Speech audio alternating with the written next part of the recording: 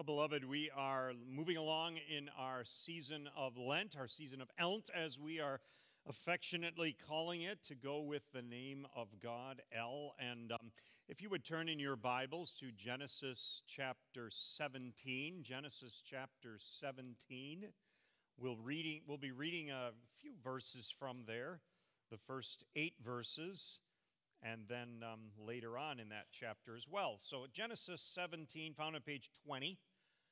Page 20.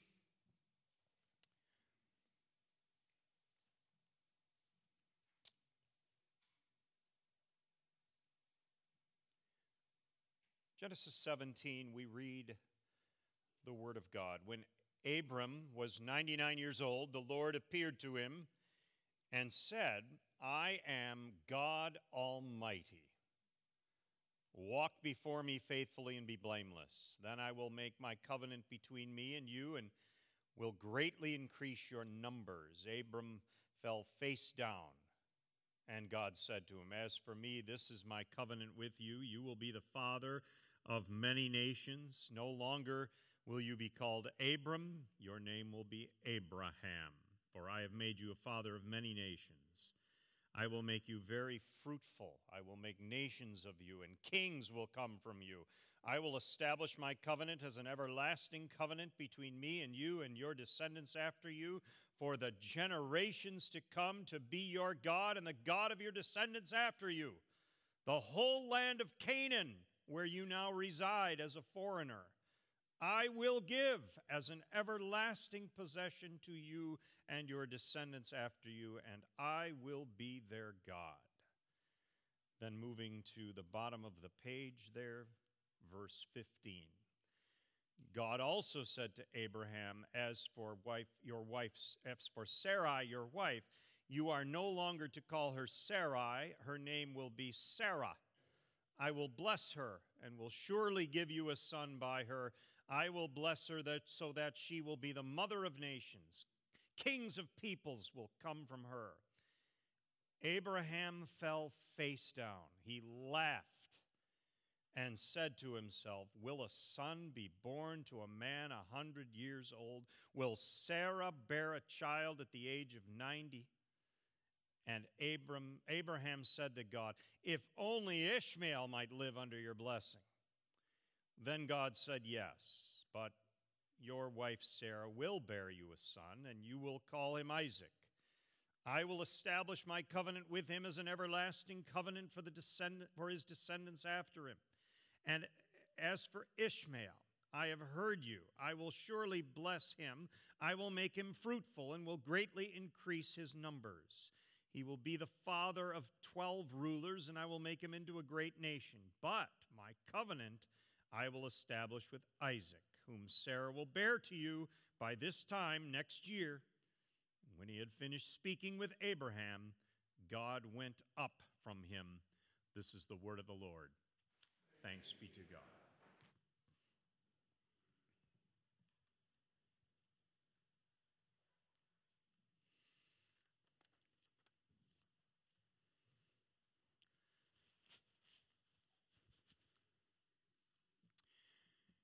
Beloved in Christ, it was my freshman year in high school when singer Amy Grant was on her meteoric rise on every Christian contemporary music chart you could think of. Now, I was not big into that CCM scene, but there was a group of kids in my class who knew all the big names back then. Second Chapter of Acts, Petra, Rich Mullins, Amy Grant, Michael W. Smith, Twyla Paris, and on and on. And a group of girls got together and forced us guys to attend a concert at the Odeum Expo Center in Villa Park, Illinois. Now, this was big stuff. We're going to see Second Chapter of Acts at the Odeum, they excitedly repeated over and over. I had no idea who Second Chapter of Acts was, but I was along for the ride. Now, I didn't know any of the songs. I had no money with, so when they kept passing the offering baskets down the aisle halfway through the concert, I felt foolish. And after that offering incident, I remember getting a headache, retreating to the restroom for a bit, and then just walking around the aisles of the Odeum, getting a bird's eye view of everything as the very loud music played.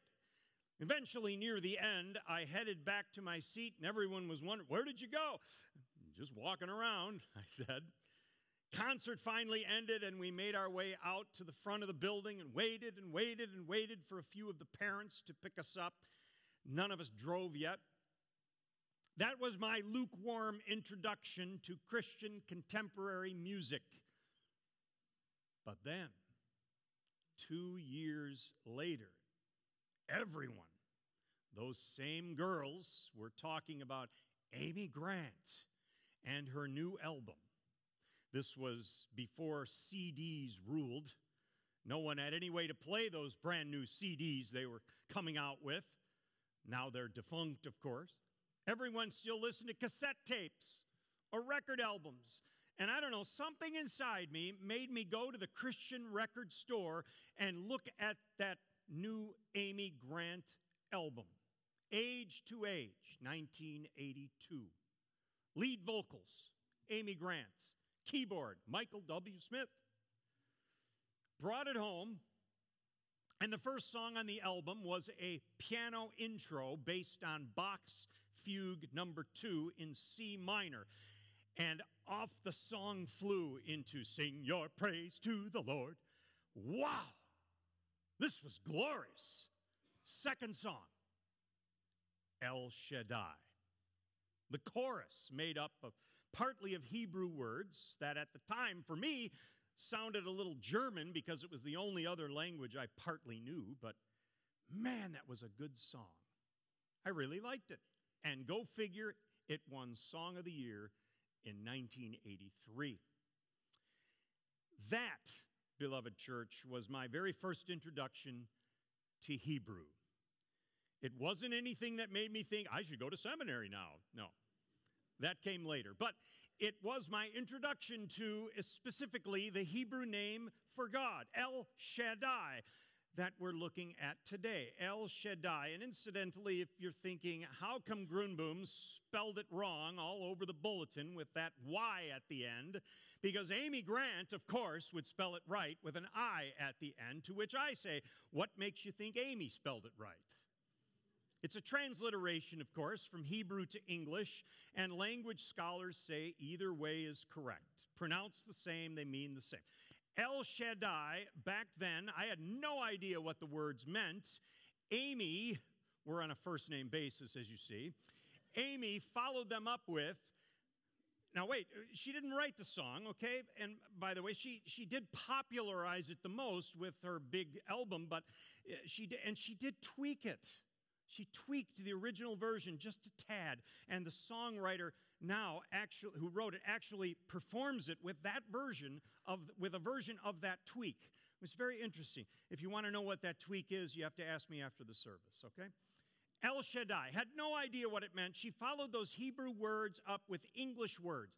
Age to age, you're still the same by the power of your name. Some of you are humming it in your heads right now, I'm sure. So maybe the English words that followed it give us a clue as to what it means. Age to age, you're still the same. Of course, that's referring to God. But what remains the same age to age? And what is looked at in our world as that powerful, besides God, of course, and the answer is mountains. They're big and they're powerful and the same. Century after century after century. So literally that word or name, Shaddai, could be translated the mountain one. El, God, Shaddai, the mountain one. Mountains are strong, unchanging, powerful.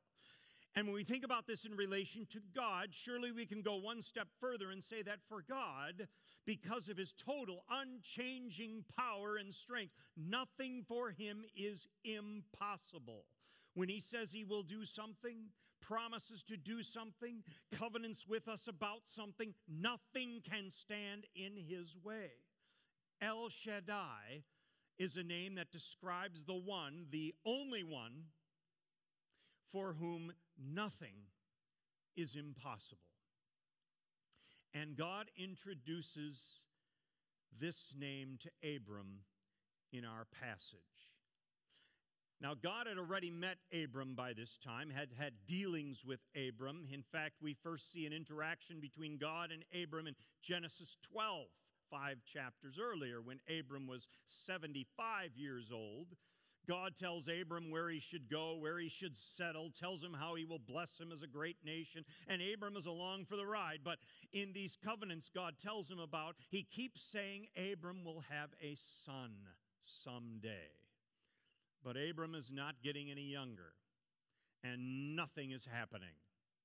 Is nothing impossible for God, as the name El Shaddai implies, or are there some things he isn't able to do? Now, you remember from last week, I'm sure, that if you were here, that Abram and Sarai try to use Hagar to produce an heir, and son Ishmael is born. God makes it clear, though, this is not the son he has promised to Abram and Sarai. In the middle of all that, remember, Hagar, the slave girl, gives God a name, El Ra'i, the God who sees me. But then we come to chapter 17. Now it's God's turn to tell Abram his name. 15 years after God's first appearance to Abram, God is ready to begin. The Lord God appeared to Abram and said, I am God Almighty. There it is. I am El Shaddai.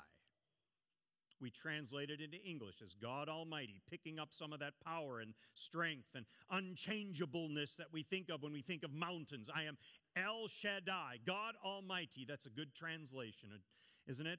El Shaddai, God Almighty.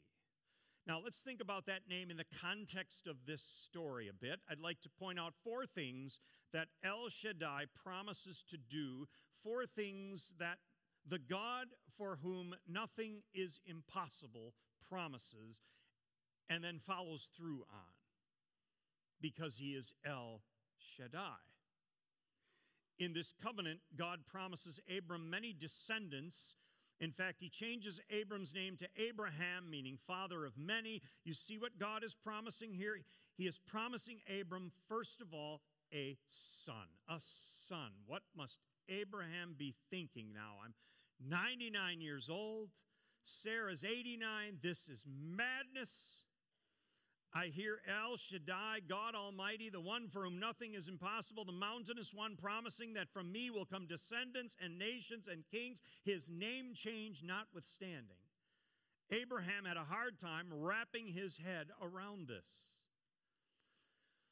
Then God Almighty comes right out and says it, prophesies it, promises it. Verse 15, Sarai, your wife, she gets a new name too, Sarah.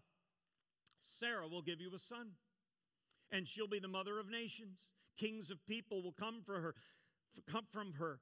God Almighty continues, and you will name your son Isaac, and with Isaac too, who's not even a gleam in your eye, with Isaac too, I will establish this same covenant. This was impossible. This chapter and the next one have, how shall this be? Written all over them. But there he is, the bundle of joy. Chapter 21. Now the Lord was gracious to Sarah, as he said, and the Lord did for Sarah what he promised. He is El Shaddai, after all. For him, nothing is impossible. Sarah became pregnant and bore a son to Abraham in his old age at the very time God had promised him. Abraham gave the name Isaac to the son Sarah bore him. 100 years old when his son Isaac was born. El Shaddai, promise made, promise kept. God, you see, is all-powerful enough to make all his promises reality. What else?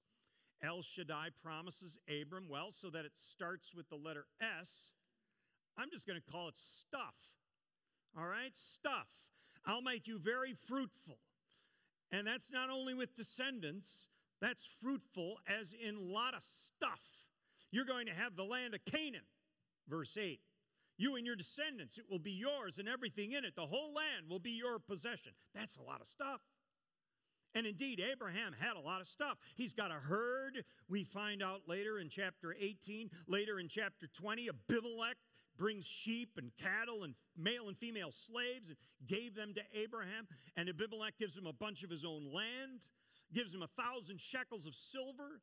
Abraham buys a cave as a burial plot when he's about to die. He divvies up his stuff, gives a bunch of his stuff to those who served him so well. And of course, the major part of his stuff he passes down to Isaac. God promised Abraham stuff, and Abraham ended up with stuff. God Almighty, the strong and powerful God, a provider of stuff. But that's God's way. We run into the name again, Shaddai, in Genesis 49. And now we're a few generations down the road. Abraham's grandson, Jacob. Abraham, Isaac, Jacob. By this time, Abraham was long gone. His family, his wealth, his stuff, his inheritance has grown exponentially. 12 sons of Jacob, all receiving inheritances. And what do we hear towards the end of Jacob's speech when he gets to Joseph in verse 22 of chapter 49 and following? Jacob, doling out the inheritances and doling out words of wisdom, says this, Joseph is a fruitful vine because of the hand of the mighty one of Jacob, because of the shepherd, the rock of Israel, because of your father's God who helps you. These are all references to God.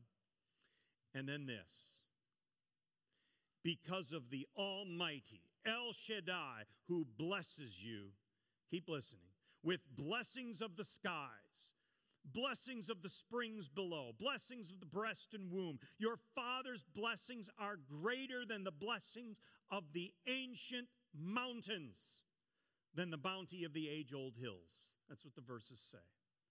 These blessings come from El Shaddai. All the stuff that went to these 12 sons are from El Shaddai. And what did we hear? You've been greater than the blessings of the ancient mountains. Indeed, El Shaddai, though his name means literally God the mountain one, because he is powerful and strong and unchanging and for whom nothing is impossible, described with a word that means mountain, El Shaddai. God Almighty is greater still than all those mountains and mountain ranges put together. God promised Abraham stuff in his covenant, and God made good on that promise. I mean, how does the psalmist so eloquently put it in Psalm 50? For every animal of the forest is mine, and the cattle on 1,000 hills. I know every bird in the mountains, and the insects in the field are mine. There is no limit to the Almighty God's power, to his basin of blessing, his stockpile of stuff. Another S word, storms.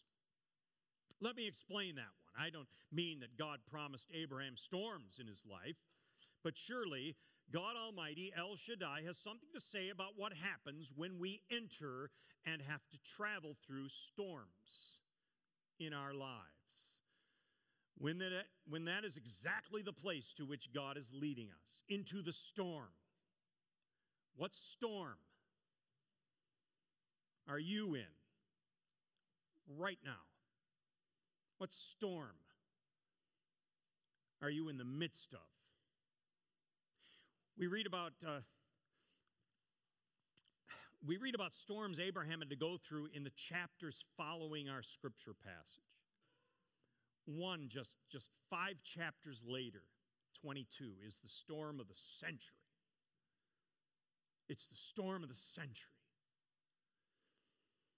Abraham, they're talking about that in California, right? The storm of the century. There's so much snow. Storm of the century. This is the storm of the century, truly. Abraham, at God Almighty's direction, must sacrifice his own son, Isaac, who's now a boy. He's the son Abraham loves. And God inexplicably tells him to go up on a mountain and sacrifice him. That's a storm I don't think any of us could weather. But Abraham obeyed. He went. And it got to the point of Abraham raising his knife to sacrifice his son. Isaac. That was the height of the storm, wasn't it? But thankfully, God restrained his hand. God stopped the execution. It was a test, an unimaginable test.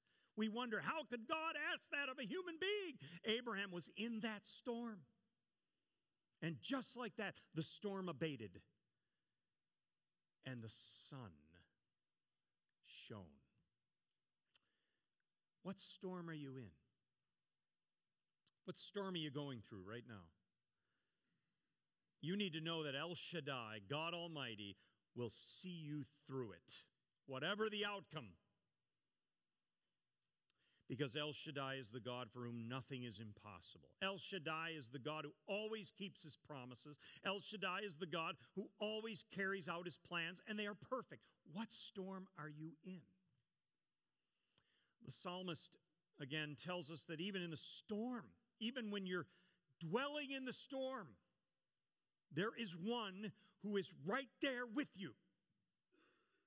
He or she who dwells in the shelter of the Most High will rest in the shadow of the Almighty, in the shadow of El Shaddai. What storm are you in? El Shaddai is right there holding you. You don't have to worry about that. He is there holding you. Trust him. You can trust him. In the face of our storms, in the teeth of our storms, we can see the face of El Shaddai, for he is there. His name, El Shaddai, tells us this is true. Last one. S is for sin. Sin. He promises sin. It'll get explained. He promises a son to Abraham. He promises stuff. He promises to be there in our storms. What about sin? The story's full of sin. Believing Abraham. He's known as that. The one we call believing Abraham. This is not his finest hour at all. Not his finest hour. And Sarah follows suit a chapter later. Abraham hears all this about a son in verse 16. He falls to the ground, face down, starts what? Laughing. We're told some of the words he said. We can guess a few others. Words like, this is crazy. No way. Never in a million years will this happen. Surely Abraham said a little more to himself then. Will a son be born to a man 100 years old? Will Sarah bear a child at the age of 90? In desperation and disbelief, he does afford El Shaddai, very gracious of him, afford El Shaddai a way out. If only Ishmael might live under your blessing. Huh? What do you think? The whole paragraph, though, could be summed up with no way. Old believing Abraham is looking a whole lot like old doubting Thomas centuries later. Then Sarah, too, laughs in disbelief and lies about it in the next chapter. What does El Shaddai do here in response to their disbelief, to their sin? Two things. The first starts here in the Old Testament, whisks us off to the New. And while we're in the New, we'll take a look at the second thing, too. So first, what does El Shaddai do for this sinful disbelief by Abram and Sarah? Well, he forgives, right? God Almighty graciously forgives. I mean, why else would God insist that the name of Abraham's eventual son be Isaac? He laughs, the meaning, or laughter. Both his parents laughed at the preposterousness of having a child at their age. That was wrong of them. They're talking to God Almighty, El Shaddai. God in his grace overlooks what they did, forgives it, right? Oh, we don't see them repenting or anything like that in the story. In fact, Sarah even lies about it, as we said, and the Lord calls her out on it. But I suppose every time they looked at Isaac, said his name, they remembered. Yep, we messed up there. Is anything too hard for the Lord? Isaac's very existence daily reminded them of whom they were dealing with. El Shaddai. And we know God forgave because in chapter 21 we read this. Now the Lord was gracious to Sarah and did for her what he had promised. Isaac was born despite her sin. God Almighty gave her a son. Despite both of their sins, El Shaddai gave them a son. Which zooms us over to the New Testament where we can say the same thing about us. Despite my sin, God Almighty gave me his son. Despite your sin, El Shaddai gave you his son. Jesus, whom God the Father set on a course to the cross to be killed, sacrificed for all our sins, including yours and mine and Abraham and Sarah's. And God Almighty did not stop that execution. God Almighty was gracious to you and me and did for us what he had promised, took care of our sin, forgave it, paid the price for it. That's the first thing related to sin that God Almighty El Shaddai did for us. You know what else, though? This is about sin, too. Recognize this. God is faithful. He will not let you be tempted beyond what you can bear. But when you are tempted, he will also provide a way out so that you can stand up under it. 1 Corinthians 10:13. El Shaddai, God Almighty. Do we believe he does that? He pays for our sin, forgives our sin, of course. But that verse says when we're tempted to sin, El Shaddai can help you out of that temptation and away from that sin. Wow. Do we believe that? That's in the Bible? What does that verse mean when we're tempted? When you're tempted to scream at a perpetually difficult child? What does that verse mean when you're tempted to despair when facing a life-altering illness? What does that mean when you're tempted to sleep with your boyfriend or girlfriend before marriage? Tempted to have an affair because your marriage is so lonely? Tempted to gamble away your life savings because you're so desperate? Tempted to drink till you pass out? Tempted to be lazy and not give your employer an honest day's work?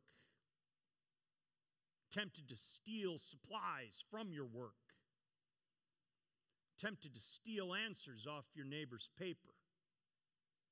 Tempted to disrespect your mom and dad?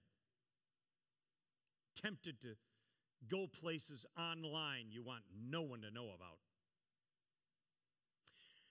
Are you going to rely on your own discipline? Rely on your feeble attempts at staying pure? Rely on your own strength and willpower? No. But you can rely on El Shaddai, on the Almighty God who brought you forgiveness at the cross. For he is also the one who is ready to hear your plea for help and open up for you a way out of that temptation into sin. Call on him. Rely on him every time. He is God Almighty, El Shaddai. Age to age, he's still the same, and even greater he is than the power of his name. Let us pray.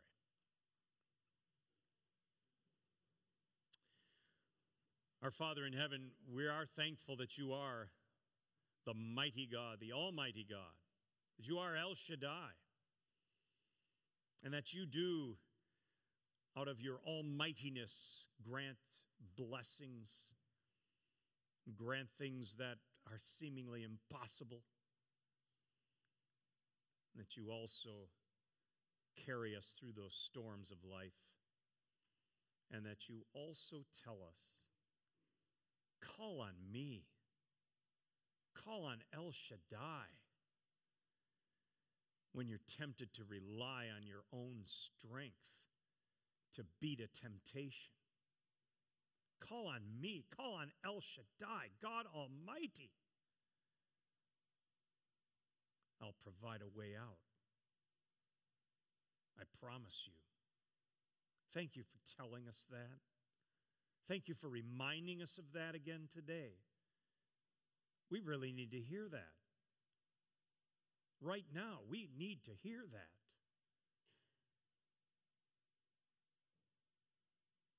Thank you for being El Shaddai for us. In Jesus' name we pray. Amen.